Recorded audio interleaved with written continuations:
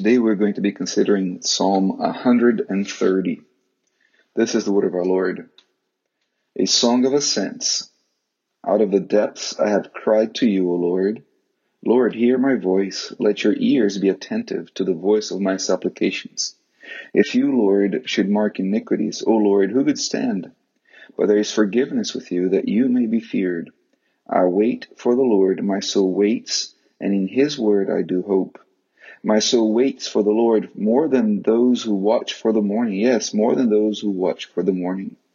O Israel, hope in the Lord, for with the Lord there is mercy, and with him is abundant redemption, and he shall redeem Israel from his iniquities. This is the word of our Lord. Let us pray together. Father, we bow our knees to you through the Lord Jesus Christ, from whom the whole family in heaven and earth is named. Father, we pray that as we consider this passage, you would grant us according to the riches of your glory. Strengthen us with might through your Spirit in the inner man. We pray that Christ would dwell in our hearts through faith. May we be rooted and grounded in love. Lord, grant to us to grow in our knowledge of your love, so that we may be filled with all the fullness of you. And we pray these things in Jesus' name. Amen. Hope. That's the simple title I chose for this sermon. Hope. In the middle of a broken world filled with suffering, that's really what we need. Hope. That's what we need when we look at our own hearts and see the darkness of sin in it. We often find ourselves with the psalmist in the depths, and I'm afraid to say that it happens more often than I would like to admit. Now, what was his hope in the depths of despair and darkness?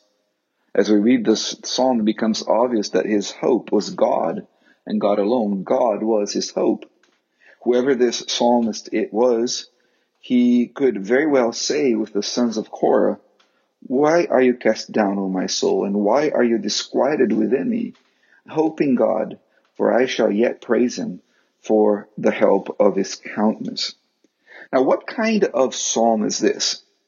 This psalm is part of the great Hallel, normally associated with the Passover. The Psalms 111 through 136, that they have in common the word for praise in most of them, and they're commonly associated in later Judaism, this Second Temple Judaism, with the Passover feast.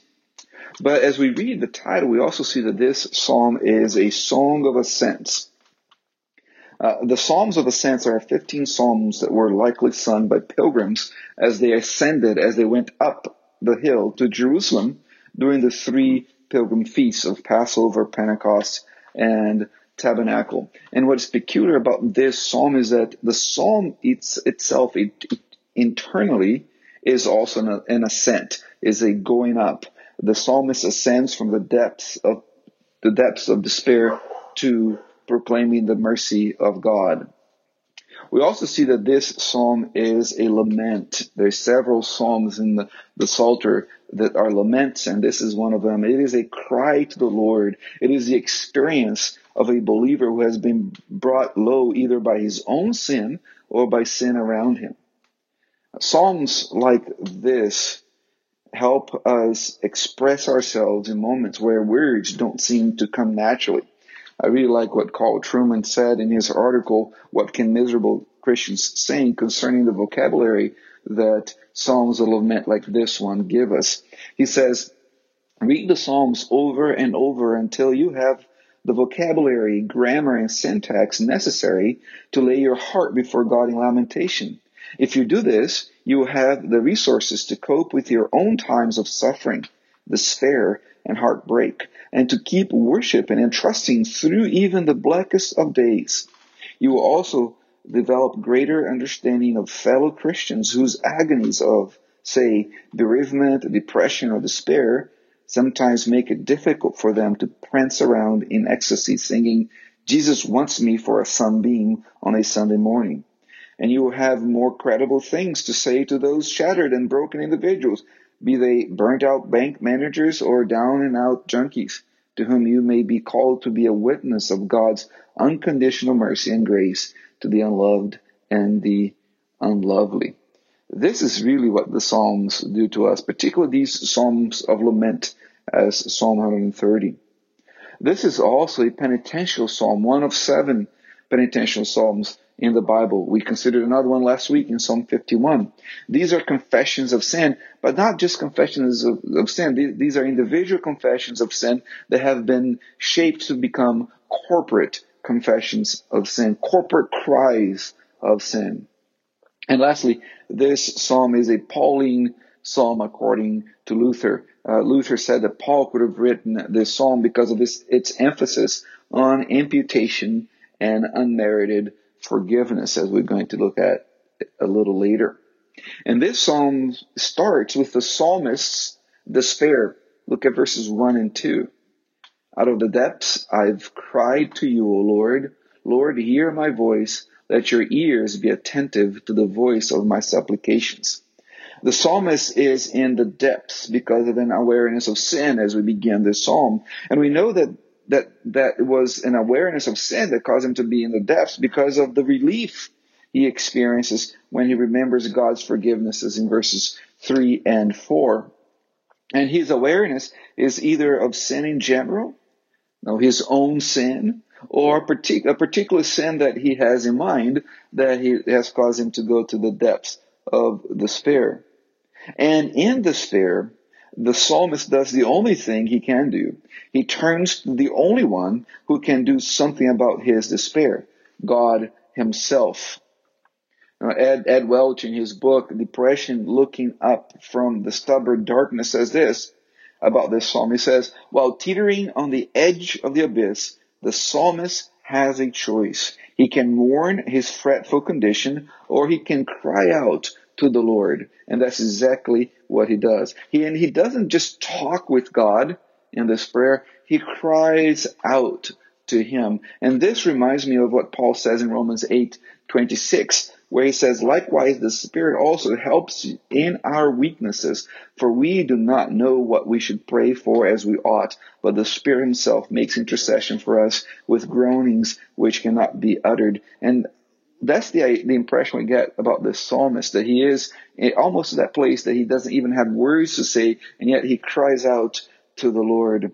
The good old Puritan Presbyterian commentator Matthew Henry says, in these verses we are taught, whatever condition we are in, though ever so deplorable, to continue calling upon God. It is our duty and interest to cry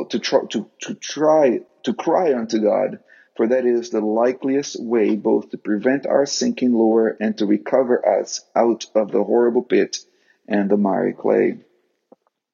And that's why it's so important for you to listen to this. If you're looking inwardly into your heart or outwardly to the world for deliverance, you will only sink deeper into the depths of despair. If your cry out of despair is not to God, you're just going to go further and further deeper into despair. And that's why the great Baptist preacher Charles Spurgeon said, if man were to be judged upon no system but that of works, who among us could answer for himself at the Lord's bar and hope to stand clear and accepted?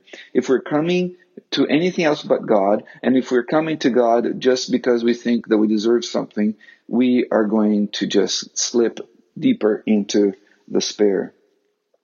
And let me give you an example from the Psalms themselves of what it feels to be in the depths. In Psalm 69, verses 1 and 2, the psalmist says, save me, O God, for the waters have come up to my neck. I sink in deep mire where there is no standing. I have come into deep waters where the floods overflow me. This is the idea. This is where the psalmist is in the depths of despair. It's like the bottom of a well where it's very muddy in the bottom and you're sinking into that mud. You can't get out. The waters are coming up. It's up to your neck. Pretty soon you can't even breathe. That's the feeling of despair the psalm is under here. Or perhaps you can think of being buried in the tidal flats and the tide is coming in and you can't do anything, and more the waves are lapping against you, coming up to your neck, and you feel like you can't do anything. That's the depths that the psalmist is speaking here. But he moves from the depths of despair to hope. And we see that in verses 3 through 6 the psalmist's hope. If you, Lord, should mark iniquities, O Lord, who could stand? But there is forgiveness with you, that you may be feared. I wait for the Lord. My soul waits, and in his word I do hope. My soul waits for the Lord more than those who watch for the morning. Yes, more than those who watch for the morning. The bottom line is this: the psalmist's hope is God himself. And God is his hope because he knows who God is. He knows that God is a God who has covenanted with his people to be their God forever and through everything. We see that in the use of the word Lord in verses 1 and throughout, where the capital L-O-R-D is the translation or the attempted translation, God's covenantal name, the name that God revealed himself by to Moses and to Abraham when he entered into covenant to be their God and a God of their children. And that's the promise that God makes to us, that he's going to be our God and we're going to be his people regardless of whatever that we're going through. His hope is in God. God is his hope because he knows that God is a God who listens to the cry of his people. In verse 2, he says, let your ears be attentive to the voice of my supplications. He knows that God hears. Perhaps what God said to Moses in Exodus chapter 3 is resonating in his ears, where the Lord there says, I have surely seen the oppression of my people who are in Egypt, and have heard their cry because of their taskmasters, for I know their sorrows.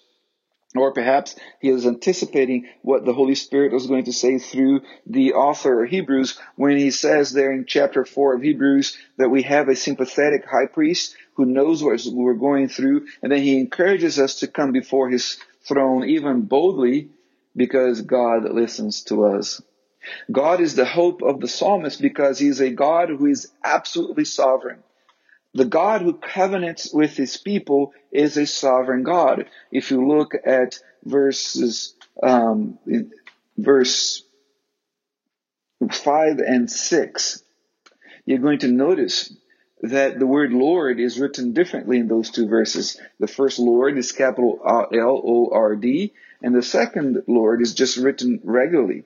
The first Lord is God's covenantal name. The second Lord is Adonai, the God Almighty. So the God who covenanted with his people is also the Almighty God who can do the things that he promised to do. So here we have a God who is worth crying out to, who is our hope. The psalmist put his hope in God because he knew that his God was a God who forgives the sins of his people through the blood of Jesus Christ. He says that in verses 3 and 4. His hope is in God because God is a God who speaks and who spoke ultimately through Jesus, who is the Word of God incarnate. In verse 5, the psalmist says that in his word, in God's word, I do hope. And ultimately that word is the Lord Jesus Christ, who became flesh. God is the psalmist's hope because he knows that God is a God who is loving. Look at verse 7, the middle of verse 7, where it says, for with the Lord is mercy. And the word translated mercy is a rich word that can be translated in several different ways, all true at the same time. It can be translated mercy as it is in the New King James. It can be translated steadfast love as it is in the ESV. It can be translated loving kindness as it is in the Old King James. It can be translated unfailing love as it is in the NIV. But perhaps the best translation is covenant faithfulness. God's love for us is a reflection of the commitment he has made to us in and by his own name.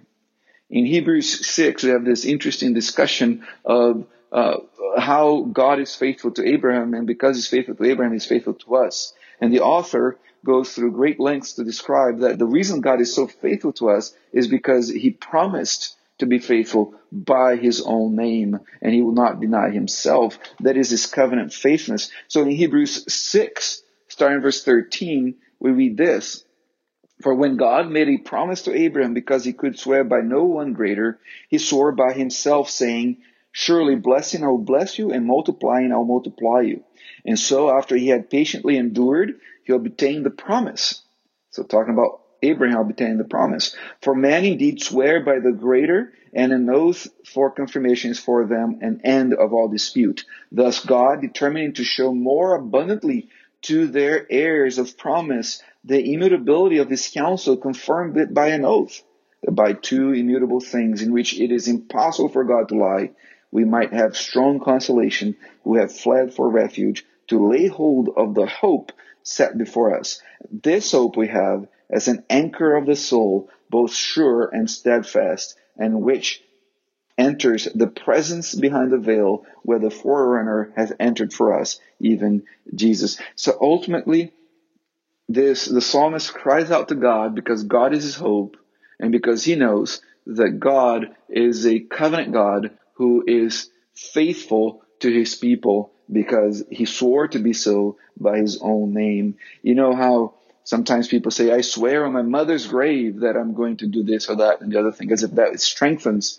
what they're saying. Well, God swore to us that he's going to be our God and that we're going to be his people through thick and thin by his own name. And he's never going to betray his name.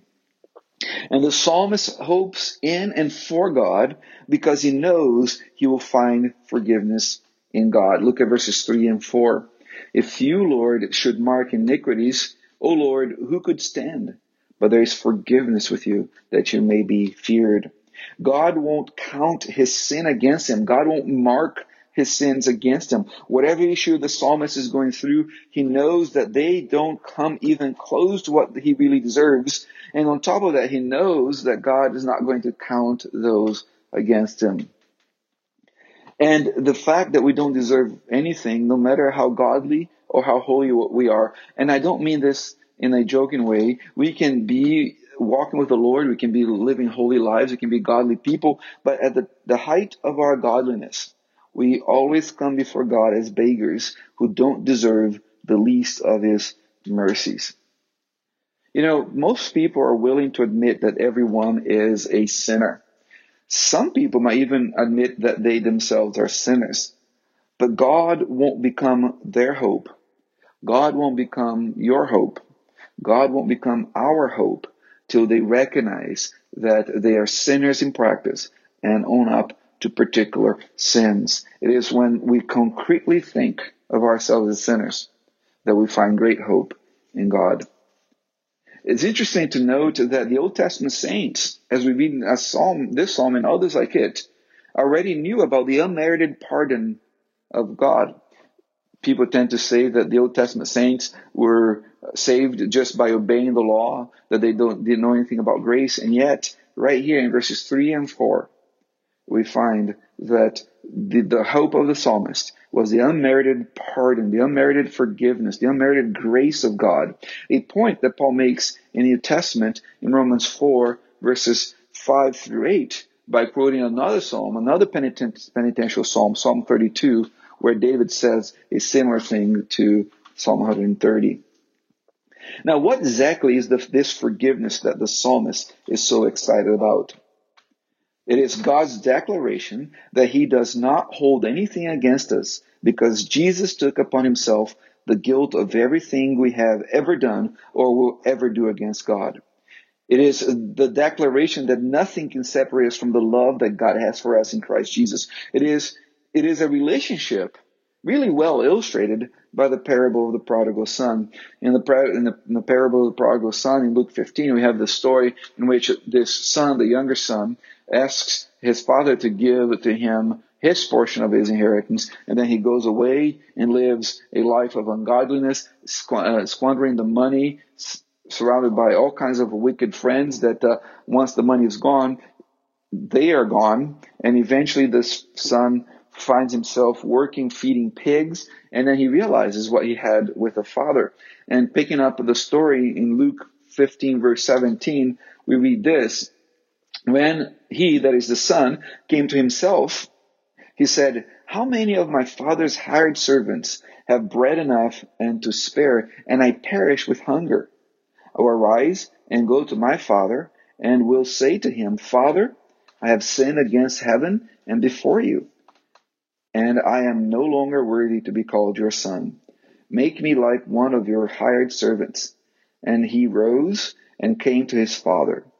But when he was still a great way off, his father saw him and had compassion and ran and fell on his neck and kissed him. And the son said to him, Father, I have sinned against heaven and in your sight, and am no longer worthy to be called your son. But the father said to his servant, Bring out the best robe and put it on him, and put a ring on his hand and sandals on his feet, and bring the fatted calf here and kill it, and let us eat and be merry. For this my son, who was dead and is alive again. He was lost and is found, and they began to be merry. Do you see the hope of the psalmist here? Do you see the hope that the psalmist had, that as a repentant sinner, God is going to forgive him and embrace him? That's exactly the hope that the psalmist has. That's exactly the only hope that we have. So the psalmist found hope in his despair when he considered his sin and God's forgiveness. Now, turn to God to forgiveness, or you have great hope because God forgives, is not the advice that we would naturally turn to if a depressed person came to talk with us. And it's not the advice that we naturally receive and rejoice if we are depressed. Often sin is the last word that we want to bring into any conversation around the topic of depression. Yet, it is in sin talk and forgiveness talk that the psalmist finds great hope, a hope that provides steps or a stairway for him to get out of the depths and find himself, that he finds himself in, and find his hope in God. And because he knows God as a forgiving God, the psalmist is able to wait for him. Look at verses 5 and 6. I wait for the Lord, my soul waits, and in his word I do hope. My soul waits for the Lord more than those who watch for the morning. Yes, more than those who watch for the morning. The words wait and hope mean the same thing in this context. To wait for is to hope in. So John Calvin says, when a man embracing the word becomes assured of having his welfare attended to by God, this assurance will be the mother of waiting and patience. Notice that this is not an outward sort of hope.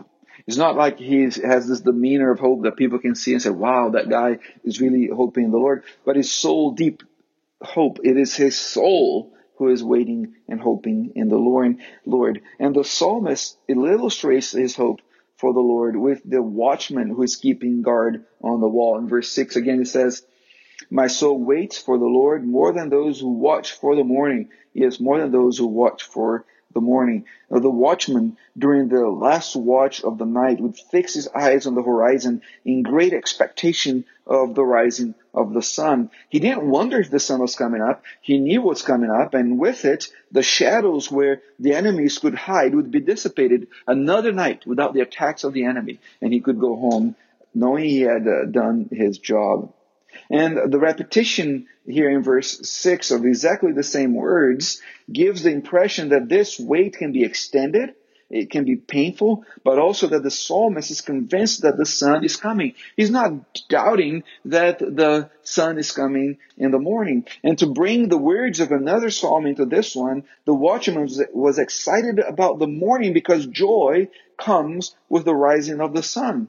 Even if after a difficult night of crying, because that sun is the Lord Jesus Christ, as prophet Malachi tells us. In Malachi 4 verse 2, the Lord speaking through the prophet, he says this, but to you who fear my name, the sun, and that is S-U-N, of righteousness shall arise with healing in his wings, and you shall go out and grow fat like stall-fed calves. So here the psalmist is hoping in God because he knows that his God is coming, and his God is coming in the person of the Lord Jesus Christ. And he moves from despair to hope to testimony. So in verses 7 and 8, we see the psalmist's testimony.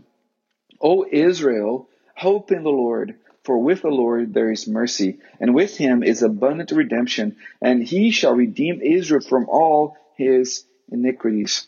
The ascension from the depths is completed when the psalmist declares to others the work that God in Christ has done for them. The psalmist is experiencing here the new song that God placed in his mouth. Much like David in Psalm 40 verses 1 and 3 say, I waited patiently for the Lord, and he inclined to me and heard my cry. He also brought me up out of the horrible pit, out of the miry clay, and set my feet upon a rock, and established my steps. He has put a new song in my mouth, praise to our God, and many will see it and fear and will trust in the Lord. See here the same movement where David talks about being stuck in the miry pit in the depths, but yet God himself brings him up as he hopes in God and establishes him in the sure foundation of a rock, that rock being the Lord Jesus Christ. The psalmist here in Psalm 130 wants others to have the same hope as he does. And the psalmist's testimony is that God's mercy and forgiveness cannot be exhausted. Because God's redemption is abundant and his love is unfailing, the sinner doesn't have to despair. And this is the message for the Church of Jesus Christ because he says, "O Israel, hope in the Lord." Church, where is your hope right now? What is it that you're trusting in? What is it that you're hoping is going to deliver you from whatever situation you are in? God himself redeems his church from all her iniquities, as it says there in verse 8. And as we come to a close in our sermon today, I want you to consider the psalmist and you. And I want to ask you 4 application questions. Do you believe that seeing sin in yourself is a good thing? Now here you are feeling like your self-worth couldn't lower. And I ask you to acknowledge that you are sinners who currently have sinful thoughts, words, and deeds in your life. But contrary to popular belief, it is a good thing when we see sin in ourselves for at least 2 reasons. 1, sin might feel natural, but we were originally created to live without it. True, unadulterated humanity is sinless. And we won't experience that on this side of heaven. But as we battle with sin, we get tastes of how we're intended to live. And when we are forgiven by God, like the psalmist, we find joy and hope. And that's only possible if we understand that seeing that we have sin in our lives is a good thing. The second reason is that when we see sin in us, it is evidence that God is close to us, because it is the Holy Spirit who reveals sins to us. In John 16 verse 8, our Lord says, when He, the Holy Spirit, has come, He will convict the world of sin and of righteousness and of judgment. If you see sin in your life, have hope, because the Holy Spirit is at work in you. Knowledge of sin is a tangible evidence of God's love for you, as counterintuitive as that might be. The second question I want to ask you is this: do you believe that sin is against God? We don't immediately recognize that sin is conscious rebelling against God. We can make all kinds of different excuses. Only when the Holy Spirit shines His light on our hearts do we realize that sin is personally against God. And when that happens, we have great hope, because God is a forgiving God. The third question I want to ask you is this: do you believe that sin is found in motives, thoughts, and deeds? We may be able to go through a day without others actually seeing our sin, but it is there. It is at the level of the human heart that we will find selfishness, pride, a desire to be loved rather than to love, anger, and lack of forgiveness, jealousy, complaining, and all kinds of other sins.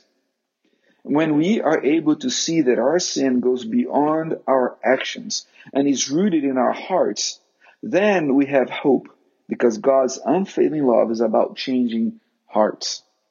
And then the fourth question: can you pinpoint right now a handful of sins that you see in your life?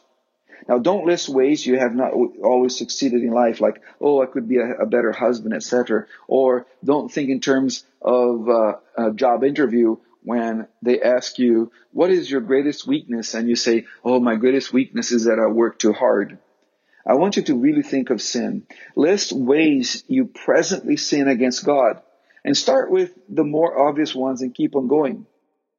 If you fail on this, if you can't really recognize any sin in your life, then this psalm is meaningless to you because you really won't appreciate the forgiveness of God. If you cannot think of yourself really as a sinner in practice, you really can't appreciate God and have hope in Him because of His forgiveness.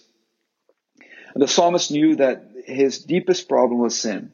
He also knew that his God, the triune God of the scriptures, did not keep a record of wrongs for all those who turned to him. The psalm anticipates the cross of Christ, where God placed the just penalty for the rebellion of his creatures on his Son, as Paul says in Romans 5, verse 7 and 8. For scarcely a righteous man will one die. Yet, perhaps for a good man, someone would even dare to die. But God demonstrates His own love toward us, in that while we are still sinners, Christ died for us. And that's where the psalmist put all his hope. And that's where we must put all our hope. Let us pray. Father, we pray that you'd use these words proclaimed today to speak to our hearts, that we might grow in our love for you, in our hope for you, and our hope of the blessed hope of the coming of the Lord Jesus Christ, in whose name we pray. Amen.